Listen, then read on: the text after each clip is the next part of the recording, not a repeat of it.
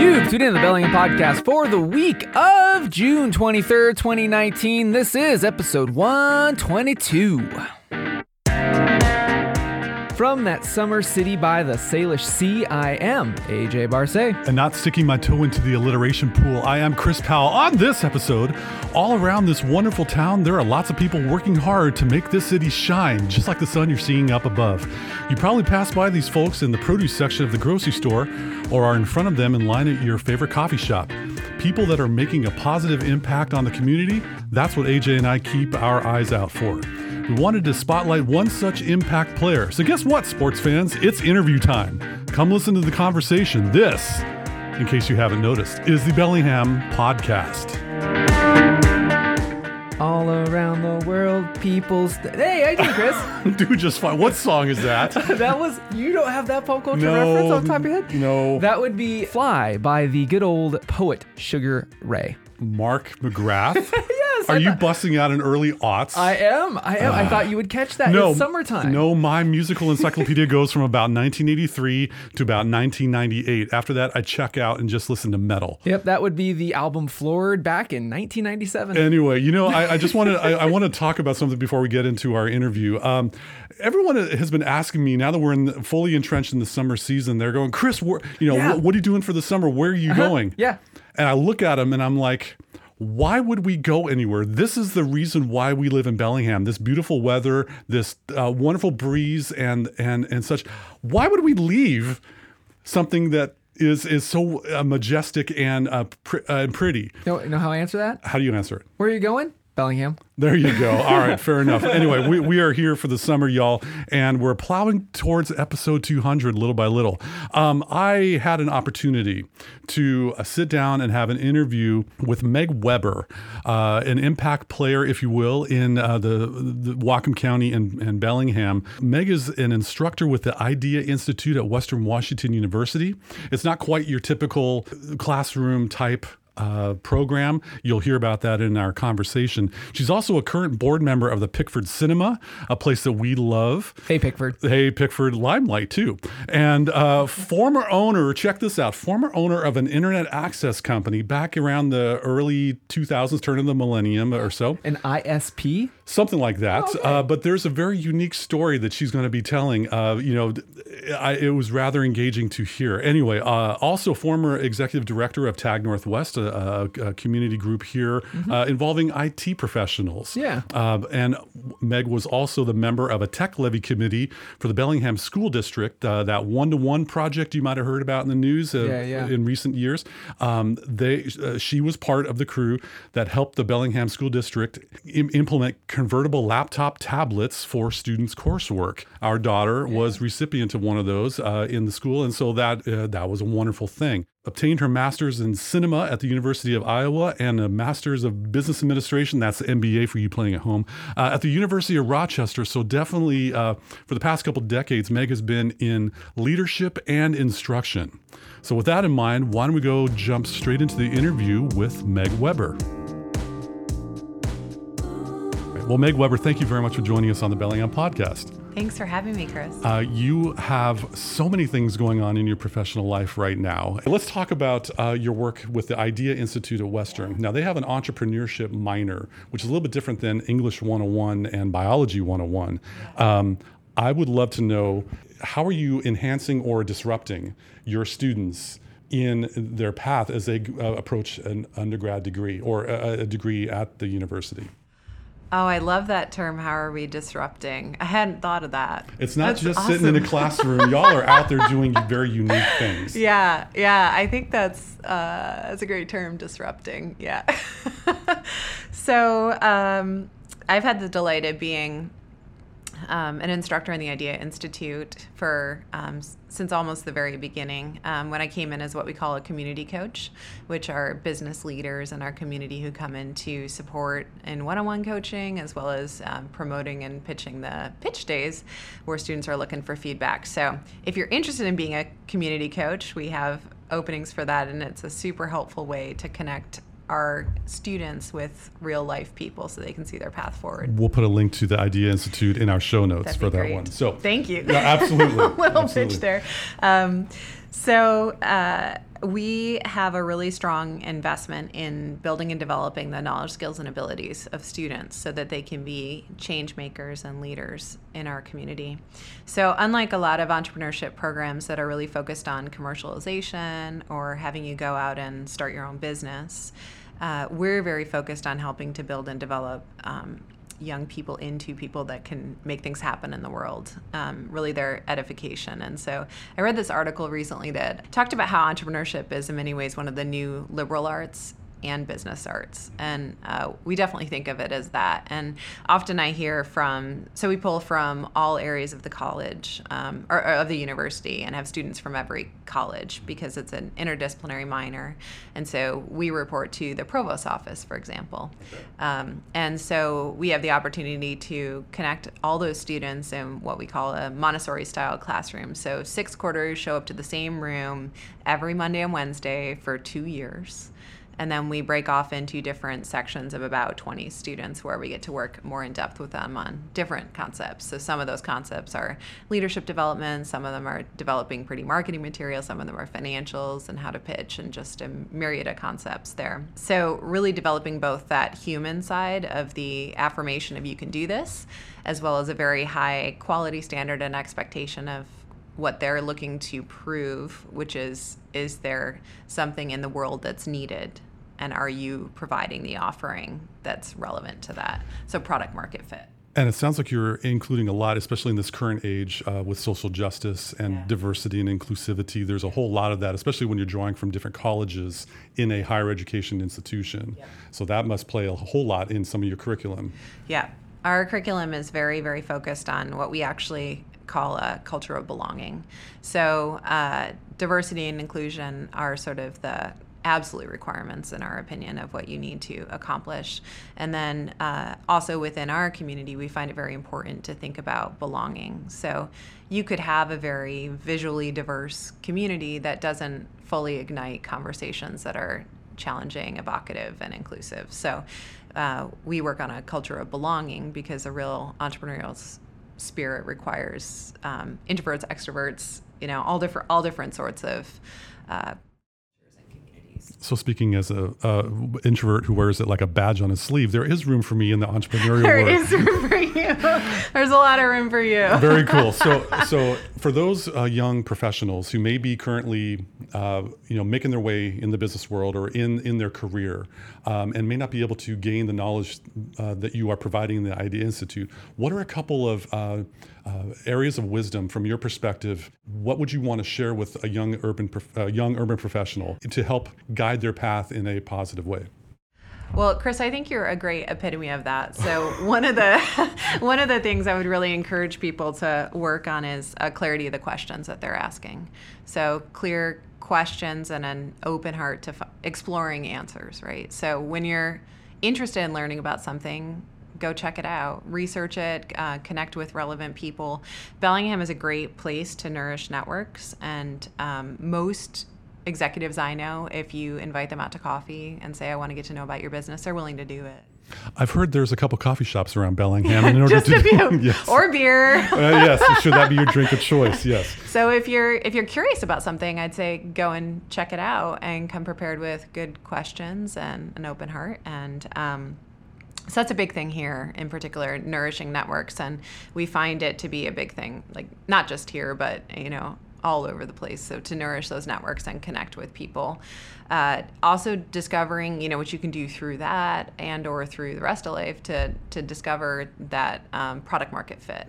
So am I satisfying, the needs of the community? Am I asking the right questions? Am I aligned? And so many of us that are, 20 years into my career have had moments where we notice that we don't have the right product market fit, right? We're not offering the solution that's needed. And so how might you have clarity around that and then realign if you need to? So speaking of those years in the business world for your career, I'd like you to think back to an incident or an event that may have happened while at the time was difficult to persevere through. But in hindsight, as you're looking at the rearview mirror at that event, helped shape who you are right now. Is there something that occurred that was horrible at the time that is actually, I'm stronger and I'm better as a result? Yeah, that's a great question. So it's a little in-depth, but yes, I'm putting you on the spot. I'll go back to when I was sort of learning about how to manage all of that. So with a partner, I had started out a web development and internet access company in the early 2000s.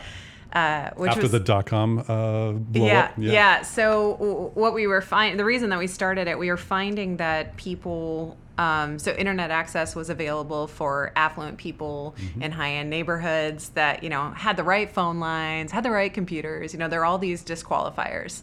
And yet schools in less affluent area didn't even have computers in them, right? So kids had literally no access to the internet, but they had all these curiosities. And libraries are fantastic, and but they sort of needed more in interaction. And so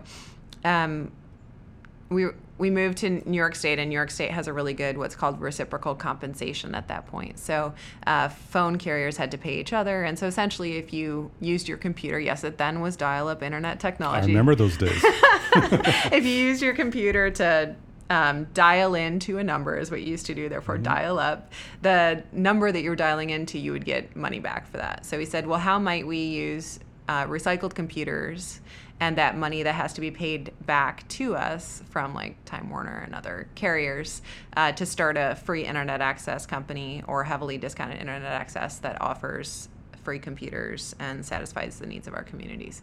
We were able to do that, which was incredibly fun. So everything was free with very low amounts of money coming in, right? So we had a couple of unfortunate things that happened at that point, one of which was that an employee ended up doing like micro refunds to their bank account in the amount of like 2 cents to $2. And because at that point credit cards, you could do that, right? You could manually refund small amounts. And so we didn't pick up on it. So that was a problem because we lost a lot of income, which then meant like, how do we deal with that?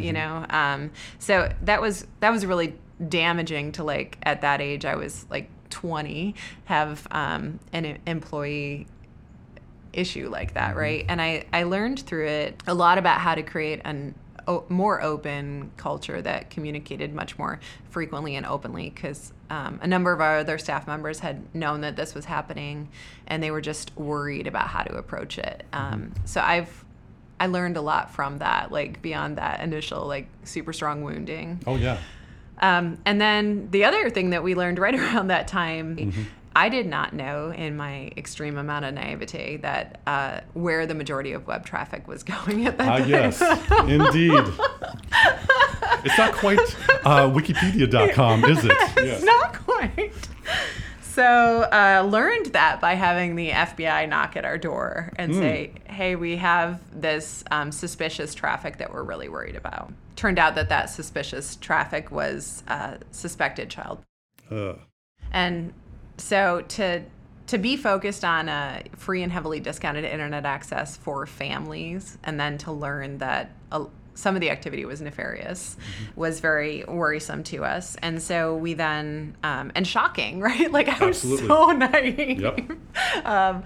And so trying to figure out ways to secure against that, and even just to respond to the FBI, like how do you submit those reports? How do you manage that? And so learning about how to put more and better systems in place all around that, like at age 20 was a really good learning. And so I think like even in, definitely in my work at the firm and even in teaching entrepreneurship, it's like, how do you create scaffolding and structure that helps you to be sustainable and available? And so how do you notice when those things happened, and how do you respond to those very shocking things? It sounds like you had quite a trial by fire early in your career.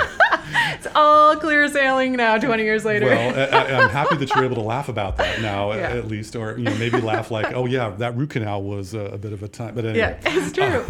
So in addition to, let's talk a little bit about. You mentioned we had some discussions offline. Yeah. You are involved in a blended family. Yeah. In which you have an emerging 7th grader. Yeah. I've already gone through this, and so I'm curious. And our listeners have listened to me ad nauseum about technology and devices and stuff like that. Meg, what is your perspective about when is the right time for a phone, when is the right time for a device, and how do you approach that as a parent, as co-executive director of the family unit that you and your husband have? Oh, I have no idea. It's making me laugh. We were, I was in a training last week that Chris was a significant part of, and I said, Chris, oh my gosh, I have no idea what to do about this phone thing, and how do I get my kid a pager? Yes, I do recall you mentioning pager.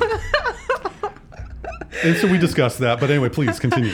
I think they're so tough to consider at what point is the right tipping point, and so individual based on kid. And I'm probably like overly cautious about all of this, and I don't quite know how to reconcile that. I think having observed a lot of kids early on in the internet and their activities, I am a very strong believer in the necessity of internet access for kids, and had a really great time serving on the technology advisory group for the Bellingham Public School District, and I'm a super strong proponent of one-to-one and using technology for learning. Oh, yes. And we use it all the time at home for learning, and we ask Alexa all sorts of questions and do a lot of discovery with that. I think for me, one of the challenges is discovering, well, what do you want your child to do independent of home and independent of school? And what does that mobile experience look like for them? And in some ways, I'm sort of haunted by, I don't know if you've seen that photo shoot where they remove the cell phones. Oh, yeah. Yeah. Oh, yeah. It's a meme. It's a meme. Yes, okay. As the kids call it, yes. It's very jarring. Yeah, super jarring. So if you haven't seen it, what the experience is they've removed phones from, people are gazing at their phones and they remove the phones, and everyone's like frowning and disengaged. And you're looking at all these photos of people, sitting at a coffee shop or at dinner with one another or whatnot, and they're looking at their phones. And so when we used to have the Internet Access and Web Development Company for that first more than 10 years of the 2000s, we were on call all the time. Right. So I'd get phone calls at 2:00 in the morning and whatever. And right around when I had my son, we'd finally hit a point where we'd outsource a call center, outsource some of the technology, and had some scaling. And I just had this like extreme escalation, like where I was like, oh, okay, I get to have a life. And I don't know, I carry with me like the FBI audit and that sense of relief over not having to be on call all the time. And then also just my own experience of how do I set up those boundaries for myself with a mobile device. And it's really hard. And so at some point, I'll get to the point of the kid having a mobile phone. I'm just having a hard time with pulling that trigger because I feel like it's a big trigger. It's okay. And if Meg's child is listening right now, it will happen. And may just not be on your timeline. That's right. Well, it's funny too, because teaching at university level for almost 20 years now too. My best students are not on their phones. Say that one more time, please. My best students are not on their phones. They show up to class, and if they're on their phone, they're immediately like sending a follow-up message through Teams or through Slack or through a messaging software. So they're still actively a part of the conversation. They're just like the introvert that's a note taker. And so that does happen where the introvert that's a note taker participates in the conversation through a digital device. But my best students are, writing on paper, or fully engaged with one another, or up and moving, asking questions. They are not on digital devices. And I have not yet seen students, like having had thousands of students now, seen students who are digitally engaged in the classroom that are doing their best work. Unless it's like a digital thing, like let's go and build this website. So I've seen that with my students. I've seen it with other professionals, that you just check out when you're in front of a digital device, or you less fully participate. And so all of that like awareness on those areas and not yet having like the skills to figure out how to navigate that, I don't know. And like our students, they often show up very early to class and they sit next to each other and they chat. And when we don't have that no cell phone rule, we see that sometimes shut down. And like I mentioned earlier, I think like the most important thing for people to think about as they're looking to build their professional lives is like, who do I want to share my life with, and how do I give back additively to them? And I think phones often take away from that. Now, I have a phone. I'm not a Luddite at all, but just like pushing for that continuous involvement with each other is. This is a tough concept for a lot of parents. Yeah. And my wife and I definitely had a lot of discussions about, the peer pressure involved. Yeah. With everyone, so-and-so has a phone, and so-and-so's parents let them have a phone. Yeah. And everything. And we could see how it's propagated into the realm of higher education, as you've mentioned. And so, good luck. Yeah. as you and your husband continue the discussions. We were laughing about it because we sort of calculated, because my son is so smart, sort of calculated out all the money we had spent at Christmas on workaround devices to phones, right? Because we got this, I can't even remember the name of it, but there was like, there's a device that pulls in with Spotify for mobile listening, and like then we got a new Kindle and got a new it was just like a myriad of things that are all solved by an iPhone. It sounds like you were about ready to lower your shoulder and go into this world, huh? Yeah. Very cool. Well, let's lighten the topic a little bit. I always ask my interview guests, Meg, in Bellingham, you have a whole lot of stuff going on, and when the time comes when you need to exhale, where in Whatcom County do you enjoy going to recharge, or just get some time to process or contemplate? Oh, that's so kind of you. I love walking or running at Lake Patton. I find that to be such a beautiful place. Likewise, love the waterfront from Fairhaven to downtown and all around. So I love low barrier entries to how beautiful this place is. I think that's great, and love the hikes too, but they're a big thing to compel people into. Listeners of our show have realized that I'm not much of a hiker, but I love my wife, and so therefore I'll go on the hikes and stuff like that. You love that word. Walking and running is good for the integration, just to be able to process things. So, and also, we have hundreds, if not thousands, of places to get a bite. Oh, yeah. Meg Weber, where is your favorite place to get a bite to eat around this area? Oh, there's so many. Well, my husband loves to cook, and so I love... Bonus points. I know. Yeah. We love grilling at home, and have a lot of friends that also love to cook, and so we do tend to eat at home more than I ever thought I would. And then lots of wonderful restaurants in town. I love drinking wine and eating popcorn at the Pickford. I've been on the board of the Pickford. I think wine and popcorn's a meal. Many would agree with you, yes. They have some chocolate too. For the dessert, yes. That's 3 out of the 4 food groups. 3 out of the 4 food groups. Very good. I love grabbing coffee at Woods, and that new place Camber is really interesting and fun. Went to Rock and Rye with a girlfriend the other night. That was a really fantastic experience. And gosh, there are just so many great places here. I tend to be inclined to the places that have great cocktails followed by great food. So. All right. So where's your favorite place to grab a cocktail then? Well, Rock and Rye was really great. Then I like that new place. What is that? It could be. I think so. Yeah. Yeah, they do a good job. It's fairly new, I'd imagine. It may not have gotten on our radar yet, but yeah. Yeah. Scotty Brown's does a great job on the Bellinis. Okay. If you're up for a sugar rush. All the Bellini fans out there, take note. Scotty Brown's has your hookup. Meg Weber, thank you so much for joining us on the podcast. This was great. Lots of information and continued success with all the work you're doing. Thanks for joining us. Thank you. Thanks for having me.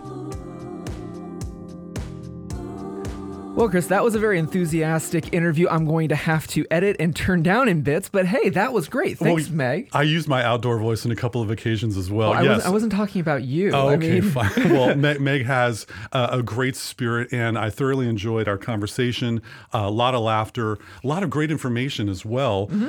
And for the parents out there, take notes. You're not the only one. Should you be in the situation about what device to give your kiddos so that they can enter in the world of online communications?